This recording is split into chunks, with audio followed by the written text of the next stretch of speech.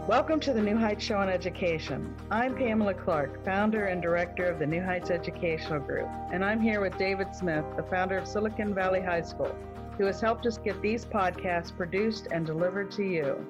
Yes, Pamela, when we saw the great things that you and your army of volunteers were achieving at New Heights, we wanted to get involved. We're happy to work with you to leverage the internet and make quality education accessible and affordable to everyone, everywhere. Thank you, David. We appreciate Silicon Valley High School helping us to get these podcasts out to the hundreds of thousands of listeners from all over the world. So I hope you enjoy the show. Good evening, friends. How is your day? How has your week been? Hope it's been great. A lot going on in the world. The weather is changing to winter here in the Midwest. But I have a good friend, a new friend, I should say. She's a coach, and I'd like you to go ahead and say hello to Valerie Green right now. Hi, Valerie. Hi. So happy to be here. How are you? Are you getting hit with snow in New York? Nope, no snow yet, thank God. No? Okay, you're good. But it is getting colder. Uh-huh. So, Valerie, I am really glad to have you here. I'm going to go ahead and brag about you for a little bit if you just want to sit back and put your feet up for a second. Right now, you might be struggling through your classes or even failing them. You might be worried that you may not finish high school. There might have even been a thought that you may not be smart enough. Well, the New Heights Educational Group begs to differ. We not only think you are smart enough, but with our help, you will complete your high school diploma. The New Heights Educational Group strives to improve your academic success through its tutoring services. To learn more, please visit newheightseducation.org and contact us. New Heights Educational Group, educational resources to help reach your goals. Valerie is a unique relationship mentor. And Valerie, I know you've helped couples stop fighting and help them to fall in love again. You also teach women to inspire men to deeper love and intimacy with your highly successful alternative to relationship therapy. You help couples create a secure emotional connection, not just problem solving or communication skills. When couples feel like teammates again, win-win solutions are easy to create, and the right decisions for each couple become obvious, according to Valerie. From this connected place, you guide couples in creating an inspiring vision, purpose for their relationship, nurturing love and intimacy, and using relationships as a vehicle for personal and spiritual growth. That's awesome. This show's all about emotional intelligence and internal growth. I'm going to tell a little bit about your certificates, too. You hold many certificates in coaching, neurolinguistic programming, and emotional healing. I know you've led workshops and retreats, create educational videos for couples and women, and have a 12-week program where you guide either one or both partners to reignite their love and experience intimacy and passion again. Very awesome. So, Valerie, tell me how this journey came to be for you. Great. Thanks so much for asking. It's been a passion of mine. Pretty much, our passion comes from our biggest wound. So I think, as a kid, I grew up in, pretty privileged upper middle class circumstances, but I was really guided by my culture and my dad, who was an engineer, to just sort of focus on the bright side of things. And I wasn't really able to, I just sort of pretended like everything was fine all the time, and then I didn't really develop that much emotional intelligence. I was just kind of, focusing on what I wanted instead of dwelling on what I don't want, which is great when that works, right? But then when it didn't work, I didn't know what to do with my emotions, so I pretty much suppressed them. And so for many years in my relationships in my 20s, I would sweep conflict under the rug and then, eventually wind up like getting fed up and then criticizing my partner, snapping at him, or just not being able to hold space for his feelings. So I bet a lot of people can relate to that, in their 20s. I remember the boyfriend I had in, yeah, exactly. like I remember the boyfriend I had in my 20s. I think one time, and this is really embarrassing, he said something like, "You hurt my feelings," and I responded by saying like something like, "I can't cause you to feel anything. It's your thoughts that cause you to feel hurt." And so, of course, that just hurt his feelings more. And because I just didn't know how to feel my feelings. Mhm. Exactly. Well, exactly, and I mean, unfortunately, I think a lot of us on a personal growth path aren't really taught how to feel our feelings. Yeah, it's amazing. It really is amazing, and that's the whole point of this show as well, and why you are such a great addition, because, and I say this all the time, 80% of our success in life comes from our social skills, but that's not taught. It's kind of the sink or swim, live and learn method. That's the way we operate right now, and yet so many of us learn things along the way that if we aggregate our knowledge together, that not each and every one of us has to sink or swim all the time. It just really seems to me like there's so much more that we can teach at a younger age, so that, you came from a background, it sounds like, that most observers from the outside would say, well, you had a good life, right? Oh, yeah, definitely. And I'm not disagreeing with that. I certainly did, and I do now as well. Right. But yeah, it felt like something was missing on the inside, and I didn't really know what it was until, thankfully, and about 15 years ago, I really started studying. I was just, okay, I'm going to study whatever I can in order to learn how to feel my feelings and communicate and have a deeply committed relationship. And so that really took years of trial and error, and I studied many different emotional healing and communication tools in addition to doing my first coaching training about 10 or 11 years ago. And so I really used those tools in the trenches in my relationships and then with my coaching clients for the past 10 years. And so now I can finally say, fast forward 10 years after years of trial and error, which what I want to do is just really streamline the process for others, It doesn't have to take 10 years for them. That's right. So now I can finally say that I've been, and now my relationship just feels blissful, and when we do have conflict, we're really able to just recognize, oh wow, there's something that we can learn here about each other's needs or about how to help each other feel these feelings, and we make the space and time for that. And we've learned how to streamline the process so that it takes an hour instead of the days that it used to take back when I didn't have these skills. That we can give each other the emotional support and the intimacy and still keep the passion alive, and have that be transformed into a deeper level of intimacy and connection.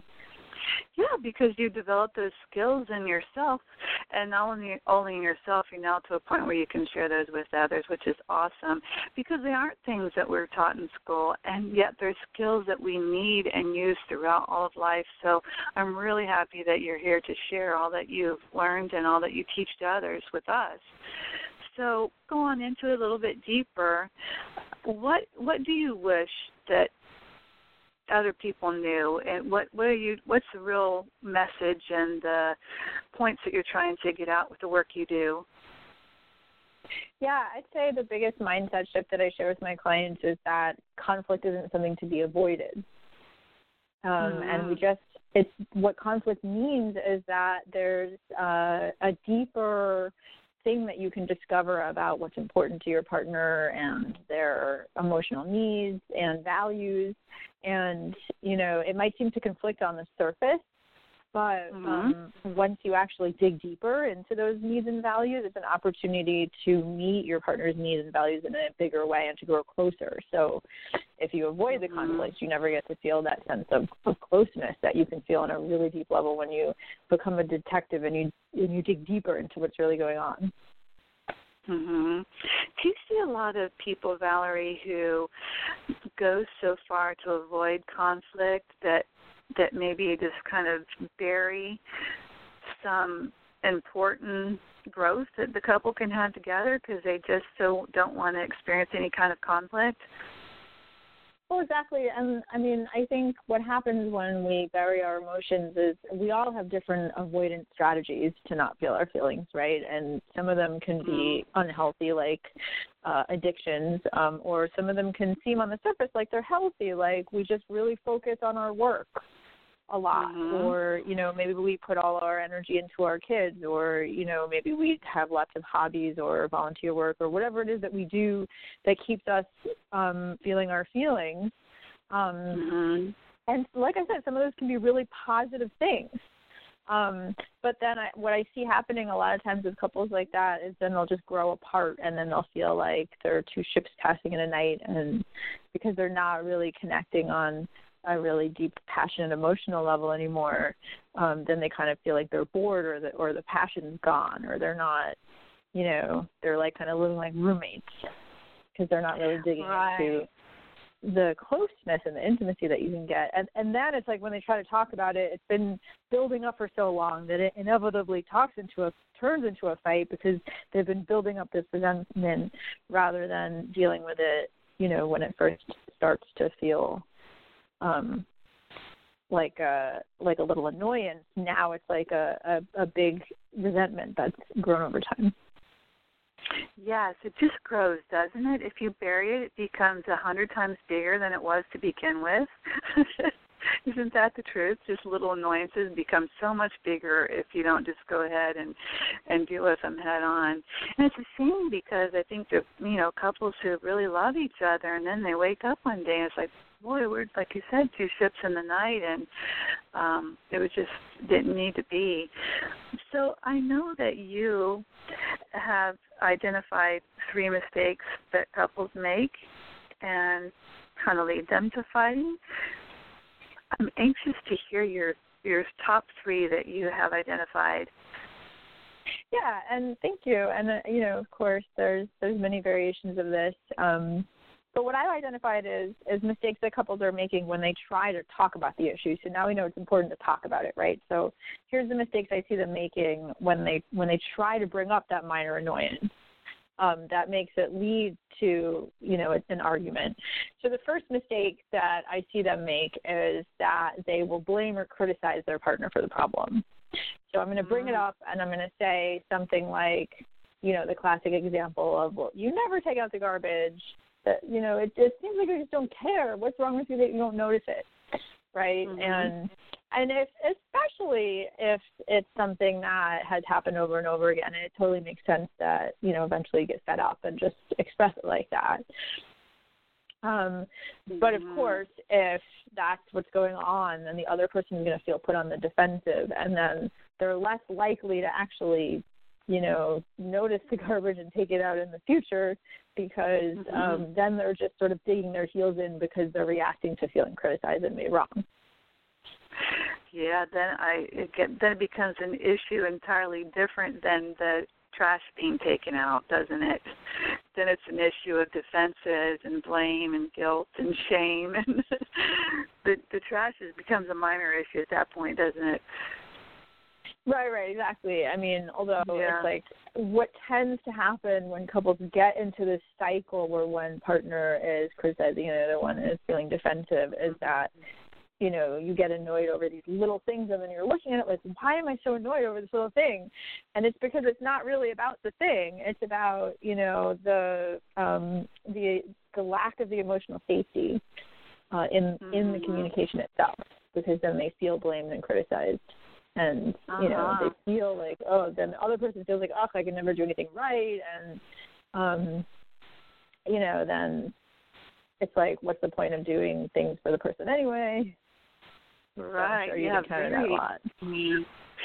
All right. Sure. Very good point, though. So, okay, so do you want to talk about all 3 mistakes and then have a remedy, or do you do one at a time? Do you have a remedy for this one thing? Because I think they're sort of they're variations of the same issue of a lack of emotional intelligence in the conversation, which I'm sure that you've, you know, noticed in yourself and probably talked about throughout other shows. But here's my sort of unique examples of it.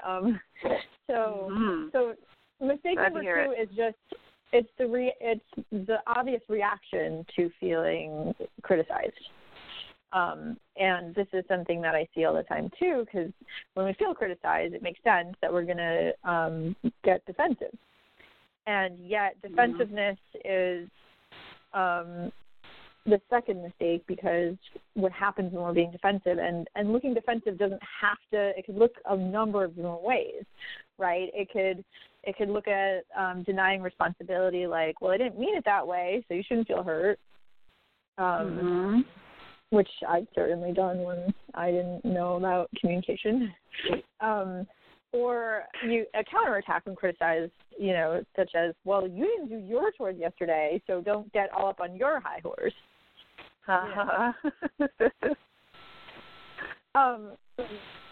And, of course, I'm not talking about actual abusive situations in which self-defense is appropriate. But in situations when our safety is in question, like the example, which is obviously a simple example about being yelled at for not taking the garbage out, then we all know what happens when we defend ourselves, and when we get defensive. We all know that doesn't actually solve the issue, that just kind of makes the first person feel not heard and not received, and so then that's what actually escalates the conflict. And maybe you won't fight about the garbage, but then you'll fight about whatever other little things seem to be not issues on the surface. It seems to be the issue on the surface. But that brings me into mistake number 3 that I make, which is trying to solve the problem on the surface, like the garbage. Like, let's say you work it out and they take out the garbage. Like, does that actually solve the problem?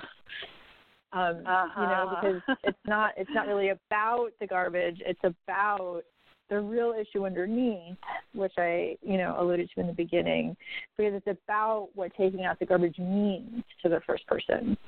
It's always about what it means. So this is what it means, putting on your detective hat. So I like to use the example of, like, imagine your spouse is yelling at you, "You're late again." And, you know from the tone in their voice, the conversation is not going to go well. Yeah. So what would you do? Would you explain why you were late? This podcast is brought to you by Silicon Valley High School, the world's fastest growing, video-based, self-paced, teacher-supported, fully accredited online school that's recommended by more than 96% of students. Take individual courses at just $95 each, or earn your high school diploma at any age. Check us out at svhs.co.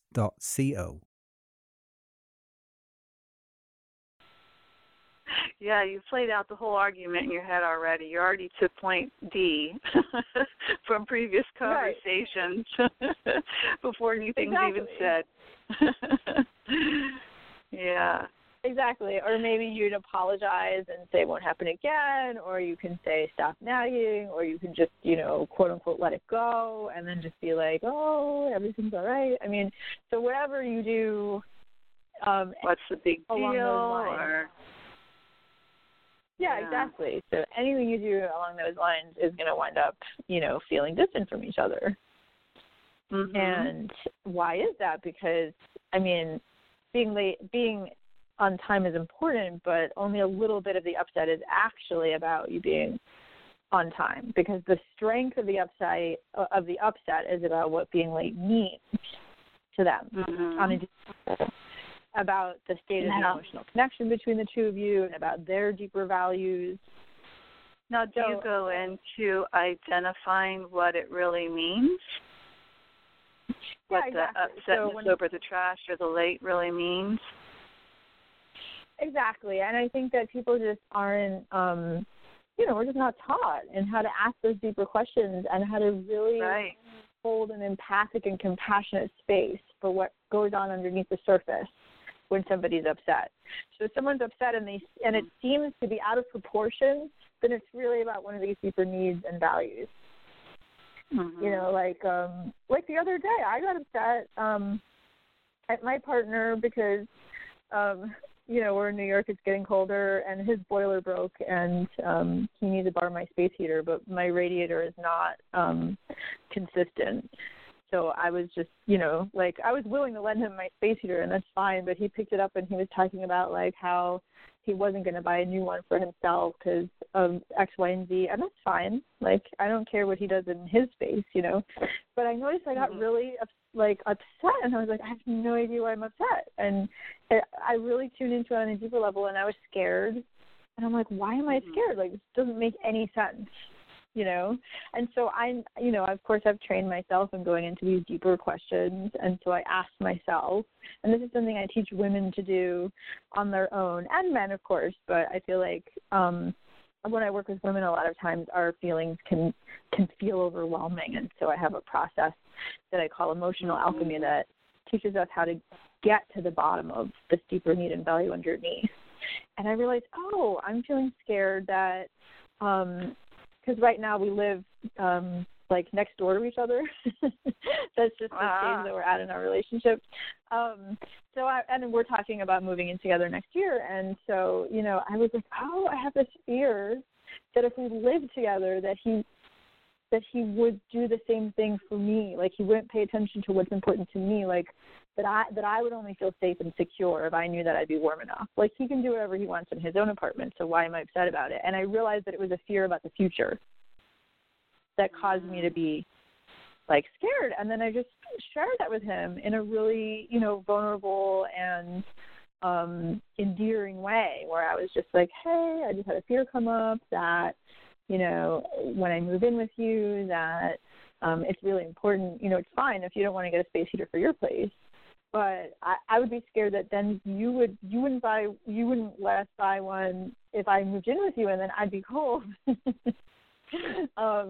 And then I wouldn't feel safe. And he's like, oh, honey, of course. You'll learn over time that I value your needs, and that, if we live together, that your need to be warm would be more important than, me wanting to save the $50 that week. Like, that might be what I want to do for myself. But of course, if we live together, then I would value your needs first. And that just totally put my fear at ease. And then, I felt closer to him. And but if I hadn't said anything, this is a silly issue, right? It's like, it's silly. Yes. I should just forget about it. But it's like I would have unconsciously held on to the fear, and then I wouldn't know why I didn't feel as close to him. Yeah, that's a beautiful example, Valerie. Yes, because what ended up being such a simple thing and ultimately brought you closer, I mean, you could have kept that inside and not been aware enough to identify your feelings and kind of take a step back and just kind of ask yourself what was going on, and then have the foresight to share that with him. When you share how you feel instead of accusing or blaming, then that's sharing part of yourself, like you said, in a vulnerable way, and being open to someone and sharing who you are and what's going on inside of you. Then, that's something that someone can't get mad about or feel defensive about. And, and it ultimately brought you closer. It's such a great example for the promotion of communication and identifying, and I know you do so much more than that, but you got to really identify what's going on inside yourself. Right, exactly. I mean, it's really about building that self-awareness, and so many times when we share our feelings, we do it in a way that makes the other person wrong without even meaning to. Because we're just not really taught how to share our feelings, how to feel our feelings, how to take responsibility for our feelings, and then how to really give ourselves compassion and acceptance for our feelings. Because if I'm judging my own feelings, then I'm not going to be able to communicate it to him. Right. Or if I'm feeling scared and then I'm making myself wrong for feeling scared, like I shouldn't feel that way, then if I try to communicate it with him, then I'm going to be like, well, I'm just feeling, I could say the same thing, but because I'm judging myself, I say it because tone of voice really communicates how you're feeling. Then I could wind up sharing it with him in a way, well, I'm scared that when I live with you, you're not going to prioritize my needs. And then he would take that as an attack just because of the way I'm saying it. And the reason that I'm saying it that way is because I'm judging my own feelings. So that's the first step is to really... Yeah, even though the words are the same, I think you probably know the statistics, something like 93% of communication is not what you say, but it's your tone of voice and your body language. Yes, your intent. I like to think of it as your intent and what you really mean to say. Yes, and it's the same words can have several different meanings depending on the tone and the true intent of where it's coming from. Yeah, people I think tend to get the real intent most of the time, regardless right, exactly. of the word. And a lot of times they're just not aware of the real intent. Like in that case, I'm not being vindictive. I'm not trying to make him wrong, but it winds up coming out that way because I'm making myself wrong for feeling scared. Yeah. I mean, in that example. Right. And so, right. I mean, in that, when I work with people, the first thing I teach them how to do is to be able to give themselves empathy and compassion for their own feelings, and then learn how to really identify those deeper needs underneath. So, in that example for... Feelings are not a bad thing. It's not a negative word. Feel is a 4-letter word, but it's not a bad word. And, right. So many times I think we try to just block out feelings or, we get afraid of them or they're too much to handle or something. But it's just such I'm fascinated by your story and by these simple examples. It seems like a little one, but it's huge, the difference that it's making in your life and in the outcome of your relationship. And just from a simple skill that really is not that hard to learn and can be taught fairly easy. You can't act on something. You can't speak French if you've never been taught to speak French, and it's not that you don't have the ability to learn to speak French. It's just that you never were taught it. So.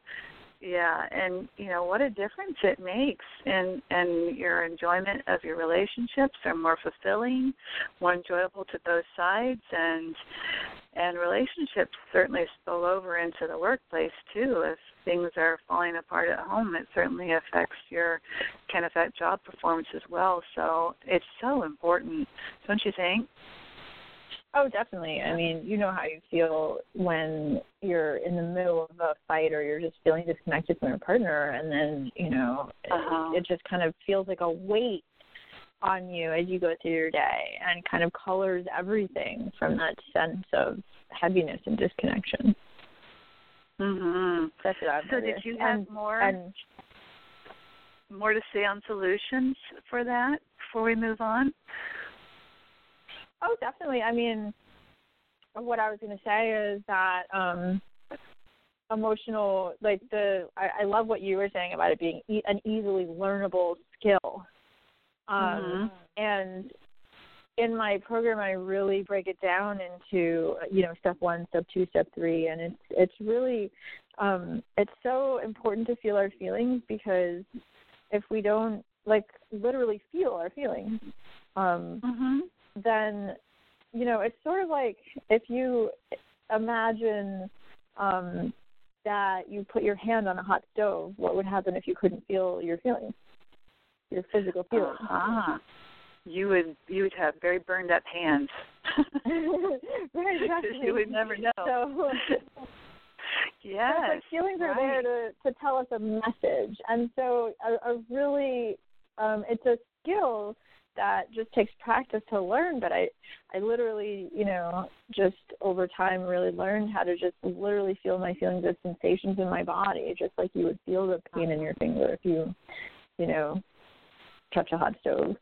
And really tune into the positive message underneath the feeling, because there's some kind of positive message that feeling wants for us. And so to really be able to ask the feeling, what is the positive message?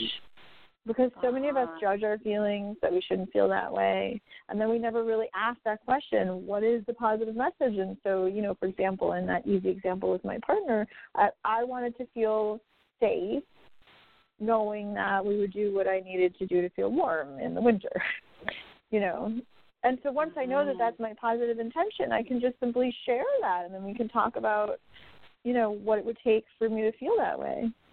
And if I'd never inquired underneath what was it started out as feeling annoyance, but underneath the annoyance was the fear. And if I'd never gone deep enough, then I wouldn't have known how to how to touch that elemental desire that I had that was underneath. That's so great, Valerie. So that's like the simple, formula that I teach for how to feel our feelings is really to just stop and breathe and feel them as a sensation in our body, like hot, cold, height, heavy, pressure, whatever it is, because if you feel the feeling without, like, letting go of the surface story, like, it's deeper than the garbage and it's deeper than whatever my judgment was in that moment of him not spending $50 to buy space here for himself. Like, it's deeper than that. If you get out of your mind and out of your judgments and go deeper into feeling the sensation in your body, and then just inquire, what am I really wanting here? What is a positive message for me? It's Perfect, a skill that Valerie, has to be that's developed, so great. Of course. Yeah. Yes, and I really appreciate what you're doing. I appreciate your work. We've got about 15 seconds left. So how can people who want time flies. I really do admire your work. And how can people get in touch with you and put into practice what you do? Well, thanks so much. Yeah, I actually have a free video training on my homepage, which is CoachValerieGreen.com. So that's Coach, VALERIEGREENE, with an E at the end. Mm-hmm. And it's called 3 Steps to Stop Fighting and Start Connecting. So in this video training, I share basically the keys to how to turn a fight into a connected conversation. And then I even share a little infographic that you can print out and put on your phone to pull out. That's beautiful, Valerie. And your website is on the show information. People can access it there as well. Thank you so much for joining us tonight, Valerie. Thanks so much for having me, and it was really fun. All right. Keep up the good work. Appreciate what you're doing. Take care. Likewise. All right. We hope you enjoyed today's show. Don't forget to rate us and follow us on your podcast player. Check out our show page, radio.newheightseducation.org, for monthly announcements and other happenings.